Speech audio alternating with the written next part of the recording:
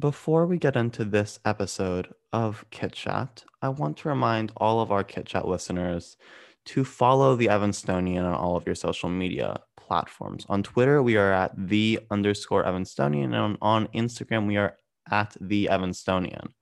Also, please check out evanstonian.net. If you like Kit Chat and want to help us reach more listeners, please subscribe to Kit Chat on the podcast app of your choice.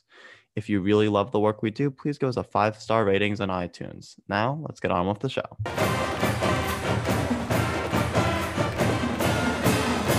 Up and at 'em, E-Town. Don't forget, because it is so true.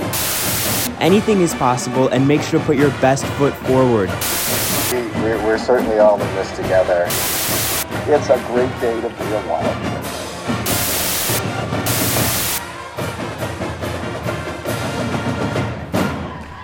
Hi, my name is Nora Miller, and I use she and they pronouns. It has been 1 month since the release of the special edition February issue of the Evanstonian, and this is a special episode. So here is Kit Chat with two of the writers from the February issue of the Evanstonian. So today I have senior Meena Sharma and junior Sophie Yang here to talk a little bit about their pieces for the February issue. So if y'all just want to introduce yourselves. I'm Sophie. I'm a junior. I use she, her pronouns. And I'm a staff writer, and I write for the arts and entertainment section usually. And my name is Meena. I use she, her pronouns. I am a senior, and I'm going to be guest writing for this issue. So I wrote for the Evanstonian during my sophomore year, and I'm super excited to be back for this issue. Period, Meena. How are y'all doing? As good as I can be. Yeah, it's kind of a weird time. February is kind of a hard time, I feel like, even when you're not remote, you know. Basically, I just wanted to get a little bit of background about like your stories, and maybe like let everyone know what your stories specifically are about. So obviously, for everyone, you know, there are a bunch of other stories and writers who I think everyone's topics that they wrote about were really different. And so these are only two of those, like out of those 15 pieces that we are publishing. So but it'll be great to hear from y'all firsthand. So if either of you wants to start. Sure. So, like I said, I'm super excited to be writing for this issue, and I was super excited particularly to hear that this issue would be dedicated to the stories of BIPOC. So that obviously, like, that knowledge kind of, you know, allowed me to like hone in on what my piece would be about. And of course it was centering like racialized experiences. And so like in thinking about that at our initial meeting, I was it was kind of hard for me to come up with like this perfect idea about how I could incorporate my experiences into this issue, because I feel like as a brown person, I have walked through this world with an incredible amount of privileges, yet there are so many ways in which I feel that my identity isn't like wholly included. So I was kind of like thinking about that throughout the whole meeting, and then I was just like, well, why don't I write about that? Like, why don't I just talk about that experience of falling in between kind of these two sides of this black-white narrative. So yeah, I'm working with I worked with Adrian Cyrus, who's an incredible writer, on this issue. He also had some similar experiences as me, so we're just kind of talking about what it means to navigate a reality where conversations and actions are kind of centered around like only Black and white identities, and what it means to fall in the middle, and how we can navigate that reality and also challenge it, because it's doing harm to Black people as well, right? And it's uplifting white supremacy. We're kind of looking at all these different complexities of what it means to be brown, with the ultimate goal of offering some sort of solution. Yeah, and yeah, your and Adrian's piece is just great. And I think everyone should go check it out. Sophie, do you want to explain a little bit about your piece? Sure. So what I contributed to writing was the introduction. And basically what we talked about was that like ETHS has a group called SOAR at school, which a lot of people know about, which is Students Organized Against Racism. And we just kind of talked about the different like principles that SOAR uses to guide their conversations about race, and how they like suggest students approach those conversations. And so since this whole issue is like centered around race, we like decided to try to explain how you can use those principles when like reading this issue of the Evanstonian. So they have like a specific protocol called the Courageous Conversations protocol. And so we just kind of explain through like the interviews from the teacher advisors and from different like students on the SOAR board how you can use those principles and use those like guiding tools to analyze like different pieces, and how to like read it through this like racialized lens kind of that's like decentering whiteness and uplifting like people of color writers' voices and their stories. Okay. Yeah, I love that piece, and SOAR is something that has been kind of just a guiding like space in my life for a while now. So it was really nice to see that kind of like intersect with Evanstonian, like on the public stage that it is for this issue. So yeah, everyone also should go check that out. Something I also wanted to talk to both of you about is like, as writers for this issue, and we're recording this actually before it has come out, but like, how do you want audiences, like your peers, staff, etc., to engage with your pieces specifically, and I guess the issue as a whole? So we can do this, like, we don't have to go one by one, and we can just have like conversation about it, if you don't want to talk about.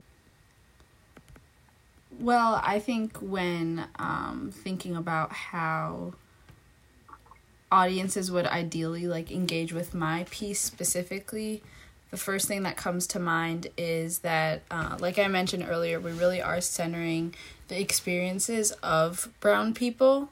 And so because of that, I think that it is obviously important for audiences to take those experiences into consideration, but also acknowledge that this is not the entire narrative of all BIPOC. Obviously, we don't really detail the experiences of Black folks in this issue, and that obviously does not make for like a really comprehensive understanding of what it means to be like a BIPOC person. So yeah, definitely considering that this isn't the entire narrative, but just a piece of the entire story that I think we're all going to be contributing to. Yeah, actually, I was going to say something really similar, just like in a broader sense. Like every single person that's going to read this issue and read these articles, like they can do whatever they want with them, like learn whatever they want, take away whatever. But I think like it's important to note that like this is one issue that we're doing, but this is not it, I guess. Like there's so much more that can be done, and like again, what you take away from it is like really important, I guess. So yeah. Yeah, and that's something that I feel like in many ways kind of is reiterated in just different ways throughout the issue, and something that I talk about in our editorial statement is exactly that. This is one issue, like this is one group of people and one group of students, and like all of these stories, I think, especially as I was editing a lot of them and reading a lot of them during this whole process and like talking through them with all of y'all, is just that like there are a million other stories that can, I think, are extensions of the other stories that were written for this issue. And like even more, I think there are lots of like different angles and approaches to so many of the stories that were written. What have you taken away from like the experience of doing the February issue and like working with everyone and writing? I think at least, you know, for me to answer this, which I kind of detail more in the issue, but like working with everyone in like a space where I knew that basically like I didn't have to deal with white people for 2 months. It was kind of like a healing thing. And like obviously it's not always going to be like that. And I think I know that, but it's like that's something that super like that resonated with me like so much during this experience. So if that helps as like a starting off point. Well, I think that one thing that I took away, especially in being able to read some other people's stories, is that there are a few things. The first thing I'll say is that like there is so much hurt that has been done in our communities at the hands of these like systems that really aren't meant for us to be included in them, including like within journalism. When you think about who are you appealing to and which stories do these people want to hear, that's one thing where you see that like BIPOC folks aren't really like prioritized. So I think in that sense there's like a lot of hurt that's been done, but also just the creativity, the imagination that people have for what a future could look like when we reclaim our abilities and we make different spaces more inclusive. Like when I've read other people's ideas and sort of just like images of what that could become, I just become super energized and super hopeful for like a much more inclusive and welcoming future. So that's something that I've definitely taken away from this experience.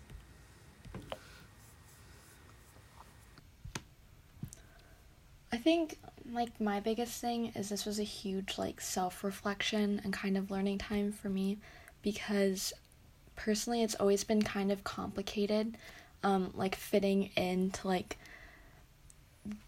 the narrative. I guess this is what Mina was talking about maybe with her piece. I haven't read it yet though, but that like oftentimes when people talk about race it's very black and white, and for me identifying as a person of color who's neither one of those, it was like confusing at first, definitely, to see how like I fit into that. But definitely walking away from this, I'm just thinking about like all the different experiences and stories that different people have brought to the table, and like how that as one whole is like all together. And how, I mean, this sounds kind of cheesy, but how like it unites everybody else together. And just, yeah, how like in journalism, how I can like be better too. Like when I'm writing and when I'm thinking about pieces and who I'm going to interview, like making sure that I'm like self-analyzing too and like doing better, I guess. And I think that, yeah, and something that like, I think some of the other pieces talk about, and like I've thought about too a lot, especially just like being super involved in the Evanstonian, is just like the whole idea of like what journalism is, right? And like I've like been able to talk with a few folks about this, but like being able to make that like as accessible as possible to as many people as possible is like something that like I feel like y'all really hit on. And like after again like reading everything, I really feel like that kind of resonated the most. So like what do y'all think about like the future? I feel like this is such a big question. Like the future of like what journalism is after writing this, like after contributing to this and stuff, and like how to make journalism more like inclusive as like a institution, you know, like as a practice. Yeah, that's definitely a big one.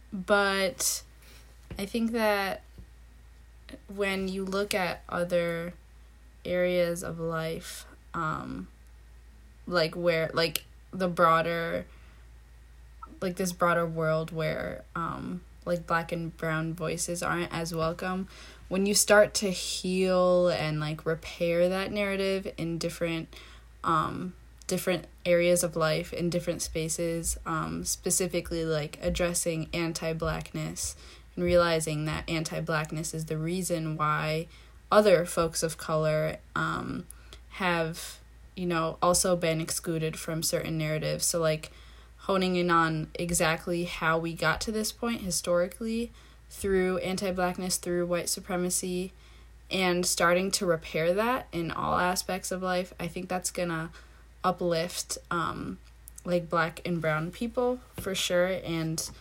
maybe I hope like make them excited to share their stories. And like that's what journalism is, right? Sharing your story, sharing other people's stories.